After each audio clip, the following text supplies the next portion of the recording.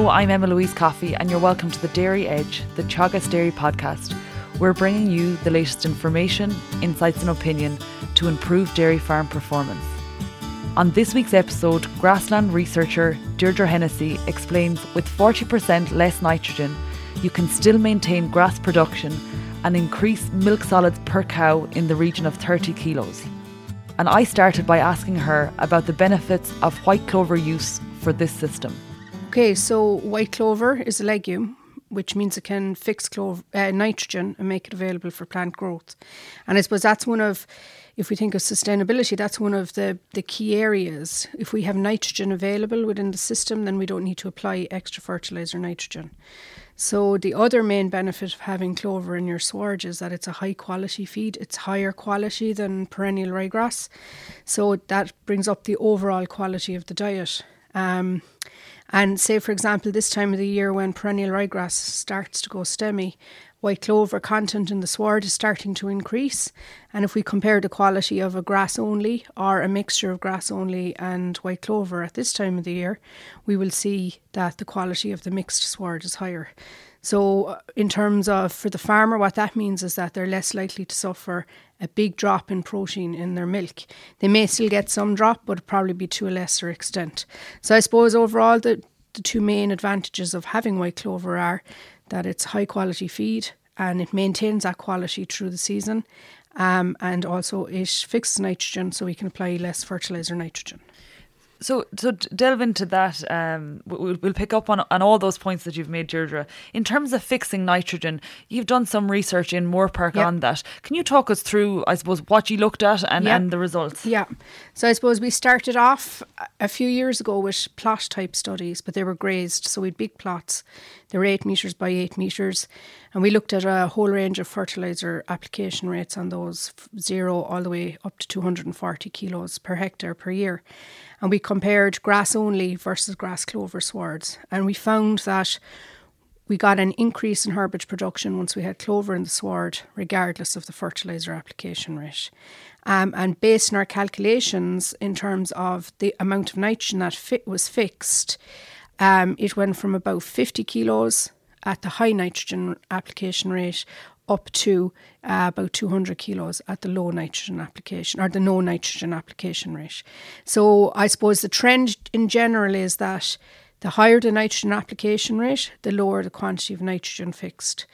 And then we've completed a 4-year study where we've looked at grass only swards getting 250 kilos of nitrogen as our baseline type system, and then we've had a system with grass clover getting 250. So only difference there is that we had clover added to the sward, and then we had a third treatment where we had grass clover and we reduced the nitrogen input to 150 kilos. And we ran all those systems at 2.74 cows per hectare, so we had the same stocking rate, and we imposed the same grazing management rules, so same rotation length, same post-grazing sward height, same target pre-grazing herbage mass and so on. So the only differences were whether we had or didn't have clover in the system or the rate of fertiliser applied. And I suppose what's really interesting in this is for 4 years under cow grazing, so full grazing season, February to November, we found that we grew the same amount of herbage or the same amount of grass regardless of the fertiliser rate. So really what that's telling us that in a well-managed grass clover sward, we can reduce our nitrogen input by 100 kilos per hectare, because that extra 100 kilos going from 150 to 250 didn't bring us any benefits in terms of grass growth. And I mean, across, like I say, for your example, your 40 hectare farm, that's a huge economic benefit. Absolutely. You know, in terms of cost savings. Absolutely. And just to, I suppose, reiterate something you said in your plot study where you were spreading between 0 and 240 kilos of N. If I've picked you up correctly, where you spread no nitrogen, you fixed 200 kilos of N? Yeah, on average. So 1 year it was nearly 300 kilos. Another year it was slightly below 200. But yeah, on average across the years we were fixing about 200 kilos. So where you're spreading a low level of say a low level or no nitrogen, and you have clover inclusion, your clover is working very hard and is creating and fixing its own nitrogen. So basically the grass and the clover in the sward have a I suppose, a complementary relationship. So first of all, clover fixes nitrogen through bacteria, which are in the roots, in the nodules in the roots.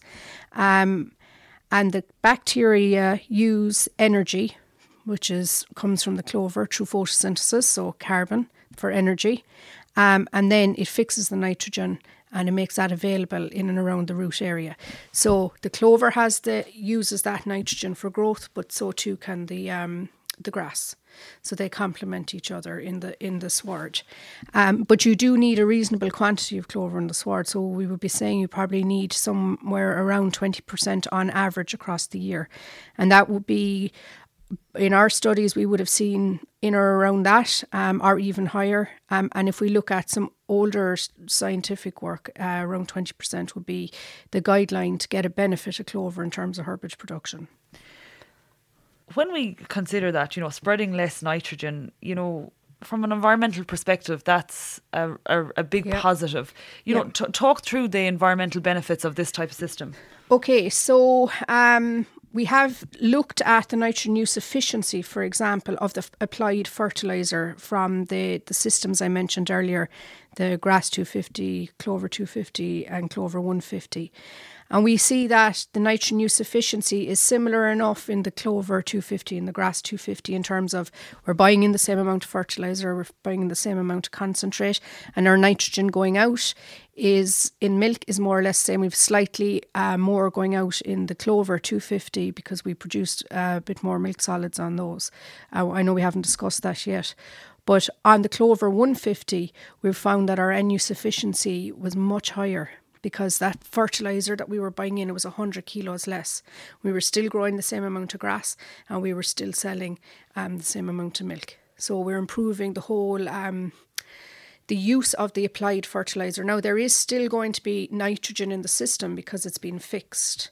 And if we're fixing surplus nitrogen to what we need for our grass growth, that can potentially be lost through leaching, the same as fertiliser. So it's basically the soil doesn't mind where the nitrogen comes from. If it's surplus and it can be leached, it will potentially be leached. But there are other benefits in terms of sustainability as well around spreading less fertiliser, because you have, all the energy that's consumed in manufacturing, transporting, and spreading that nitrogen is also removed from the system. So if you were to, I suppose, look at at a life cycle level or a carbon footprint level, you are going to see an impact there as well. And we are going to look at that as well. If we think about, say, clover, what is the use on farms? Relatively small. I suppose there's a lot of interest now in the clover work because using clover on farms. So we've shown here in Moore Park that we can successfully keep clover in the sward for 6-7 years after sowing without any requirement to oversow. In Clonakilty, we've also shown very positive results in terms of increase in herbage mass when they have clover in the sward, and also increase in milk solids production. So there are clear benefits for farmers, but I suppose the overall uptake of it, farmers are a little bit slow. They're probably, to take it up, they're probably a little bit nervous of it. There are a number of farmers who have started to use clover in their systems and are very happy with it. And I think, a lot of it's about confidence, and farmers, anything that a farmer has to change, they have to be sure that they're going to get a benefit of that change, which is perfectly understandable because it's their business. So you don't make changes in a business unless you've confidence in that change. But I think we have a good bit of research done now to show that we can get clover to persist. So, that's one thing farmers will say to us, sure, once we put it in, it'll be gone once we start to put a bit of fertiliser on it. But we've shown that that's not the case in well-managed swards. And I suppose the other thing that farmers are nervous with is bloat. Bloat can be a problem. You're probably well aware of that, Louise, that, farmers are nervous. Again, if you have one cow, if you lose a cow from bloat, well, that's a big knock to your business.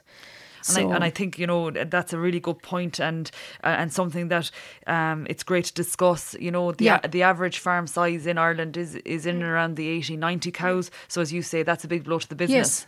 Yes. I suppose, have you experienced bloat here, and what are the factors to? Yeah, so the first few years we were doing the clover grazing studies, we didn't have any problem with bloat, but maybe 4 years ago, we had a big issue with bloat. So that year had been quite mild spring, and there was a lot of clover in the swards. We had one paddock in particular that had a lot of clover, and that was the paddock where we had the problem. So I suppose, we had to take stock and see how we'd manage it, because obviously, losing a cow is, that's that bit gone out of the business. So we've put together some guidelines on things that we do and that work very well. And I suppose the other precaution we do is in times of high clover content, we put bloat oil in the water. So I suppose that's an insurance policy. But the other things we do are, so why cows get bloat on clover is when cows go into a paddock of grass and clover, they tend to preferentially graze the clover. It's if you ever went into the field and took a fist of grass and a fist of clover, you'll notice the clover is much softer than the grass. So there's less fibre in it, and it's easier for the cows to eat. So I suppose it's like giving them a buffet and leaving them pick what they want out of it, and they'll choose the nice bit first. And if you do go into a clover field, you tend to see that, there's patches of clover are grazed and the grass all around it is still there. So one of the things that you can do to minimise bloat is, control the amount of grass or the area of the paddock you're giving them. So let's first go through kind of the perfect storm for clover is you've high clover content, your cows are hungry going into the paddock, and it's very wet. So I've already said, the way clover is softer than the grass, so it's a lower dry matter. There's more liquid in it. If the cows don't eat enough fibre, if they don't have fibre going into the rumen, they have this frothy bloat builds up in the rumen, and then the cows can't get rid of the gases, and that's what causes them to swell. So you need some fibre going in there as well. So if you can restrict the area, give them for a couple of hours just to make them eat grass as well as clover, they're getting a mix of fibre and from the grass, and then they have the clover going in, so that helps. The other thing is make sure your cows aren't very hungry going into a clover paddock. So they shouldn't be grazing below 4 centimetres. If they are, they're probably fairly hungry going into the next paddock, so try and manage that as best you can. And then if it's a very wet morning and there's a lot of clover, the dry matter of what they're eating is going to be low. Again, maybe just give them a little bit less to start with. And then once they have some grass and clover consumed, they could have the rest of the paddock. And then, as I said, we do put bloat oil in as a precaution.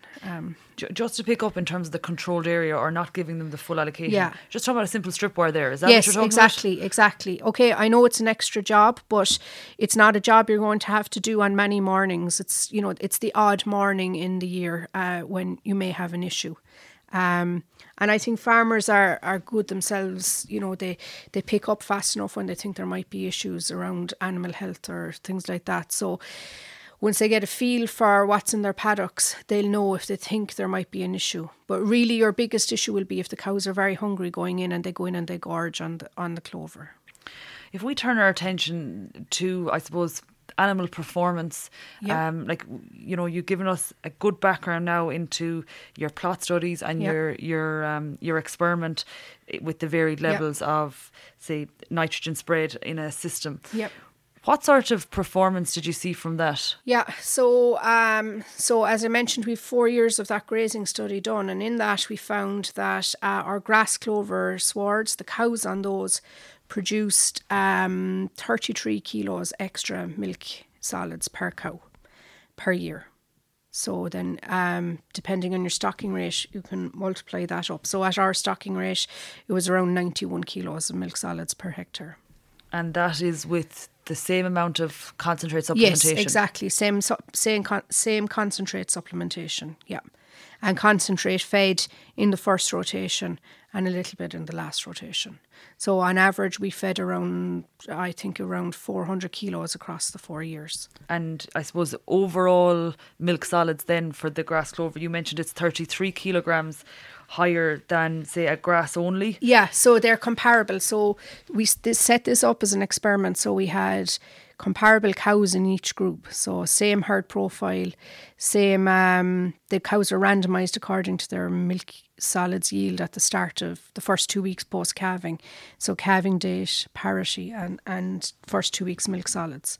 So the cows are very comparable in terms of the experiment. And you're saying the quality of the clover plant as a feed, when we compare it to our perennial ryegrass type sward, is the difference, and it's the driver. It's one of the drivers, and the other driver is that cows on grass clover tend to have a slightly higher intake than cows on grass only. The reason being, so when the cow eats, whatever she eats, it goes into the rumen and it has to be processed through the rumen. So if she's eating something that's bulky with a lot of fibre, which, for example, at this time of year when swards are going stemmy, it restricts the amount she can take in because it has to be processed through the rumen. If you're eating something like clover that's easily broken down because there's less fibre in it, it moves through the rumen faster, so the cow has a greater capacity to eat more. So the benefits or the increase in milk solids is coming from an increase in intake of maybe 1 kilo of dry matter per cow, probably from June onwards or July onwards until September, October, plus the higher quality, particularly in the mid-season. And in terms of quality, can you give a breakdown in what you mean? So the grass clover swards tend to have lower fibre content, which results in a higher digestibility of the sward. And we also tend to have higher crude protein content at certain times of the year. Having said that, crude protein wouldn't be a big driver because our pasture-based systems tend not to lack in protein anyway. They usually have enough protein to meet the cow's requirement. And I guess, finally, Deirdre, you've touched on the issue of bloat, and that being quite a big limitation for some farmers and a barrier to getting into it. I suppose another limitation would be spring growth, and you've mentioned this. And I guess, we're in a situation now where on farms we're focusing primarily on spring calving systems, and we're improving our 6-week calving rate every week. So we're climbing, and the average is, say, in the mid to late 60s now. So we need grass in the spring. What is the situation? How are you managing that in a grass clover situation? Yeah, so we are seeing a slight reduction in herbage supply in the spring. Okay, there's a year effect. We wouldn't have had any effect this year. It's been a good year all around. But I suppose the reason we see slightly lower herbage production or grass growth over winter and early spring on grass clover swards is perennial ryegrass grows at about 5 degrees soil temperature, whereas white clover needs a soil temperature of about 8 degrees.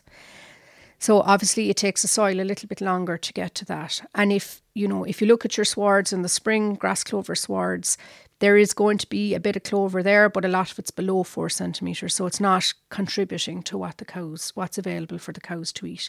So how we're getting around it basically is we feed some bale silage to the milking cows. So based on our calculations, it's about an extra bale per cow to get over the spring. But again, there's variation within that. And any strategies to maintain a higher farm cover late in the autumn, will that carry through? Potentially. We haven't really looked at that, Louise, to be honest. I suppose the only word of warning about carrying a high cover is clover doesn't like to get shaded out in the sward, and there's a risk probably that if you carried very high covers that you would damage the stolon content or the stolon mass in the sward negatively. So because of shading, you would lose some stolon mass, or you'd reduce the stolon's capacity to grow and reproduce, and that's how the clover persists in the sward.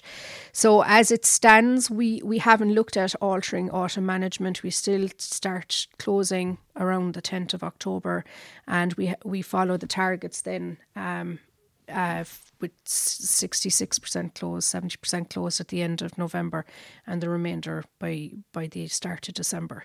And again, same spring rotation plan, general rules in the spring. And just to finish up with that extra bale of silage per cow, when have you seen practically you've put that in? Is that February, March, April you're inputting that silage? Probably March. Not really April. No, we haven't really had. Generally, we find once the swards are grazed, they grow at the same rate as the grass clover. So your pinch point with a clover end of February, start of March. Yeah. So basically, if you're following your spring rotation planner, and you know what herbage you have available to graze on a day, if you don't have enough, you have to supplement with silage at that stage. So finally, just to recap, Deirdre, have you say a top 3 tips for dairy farmers who are thinking about including clover in their swards? Yeah, and I suppose this is probably one we actually haven't discussed, but if you want to go a clover system, you really need to have clover in all your paddocks. Okay, because if you don't, you're swapping in and out of clover, no clover, and it's a bit dicey because you might be running into bloat problems. Second top tip is to graze your swards well. So follow just the normal grazing management rules. Graze tight in the first and last rotation down to 3.5 centimetres. And if possible, obviously depends on weather and soil and so on. And then for the main season, post-grazing sward height of 4 centimetres, 18 to 21 day rotations. Pull out your surpluses as bales. And the last one then is you can reduce your fertiliser nitrogen. I wouldn't be advising to reduce it specifically in the spring because, as we discussed, Emma Louise, there is a pinch point there in the spring in terms of growth because of the lower temperature at which clover grows. So it would be in probably May, June, July, August time is when you can reduce your fertiliser. That's great. Thank you, Deirdre. Thanks, Emma Louise. That's it for this week's episode of the Dairy Edge podcast. And my thanks to Deirdre Hennessy for joining me on this week's show. Don't forget to subscribe on Apple and Google Podcasts as well as Spotify. And for more information, go to the Teagasc website at teagasc.ie. I'm Emma Louise Coffey, and join me next time for your Dairy Edge.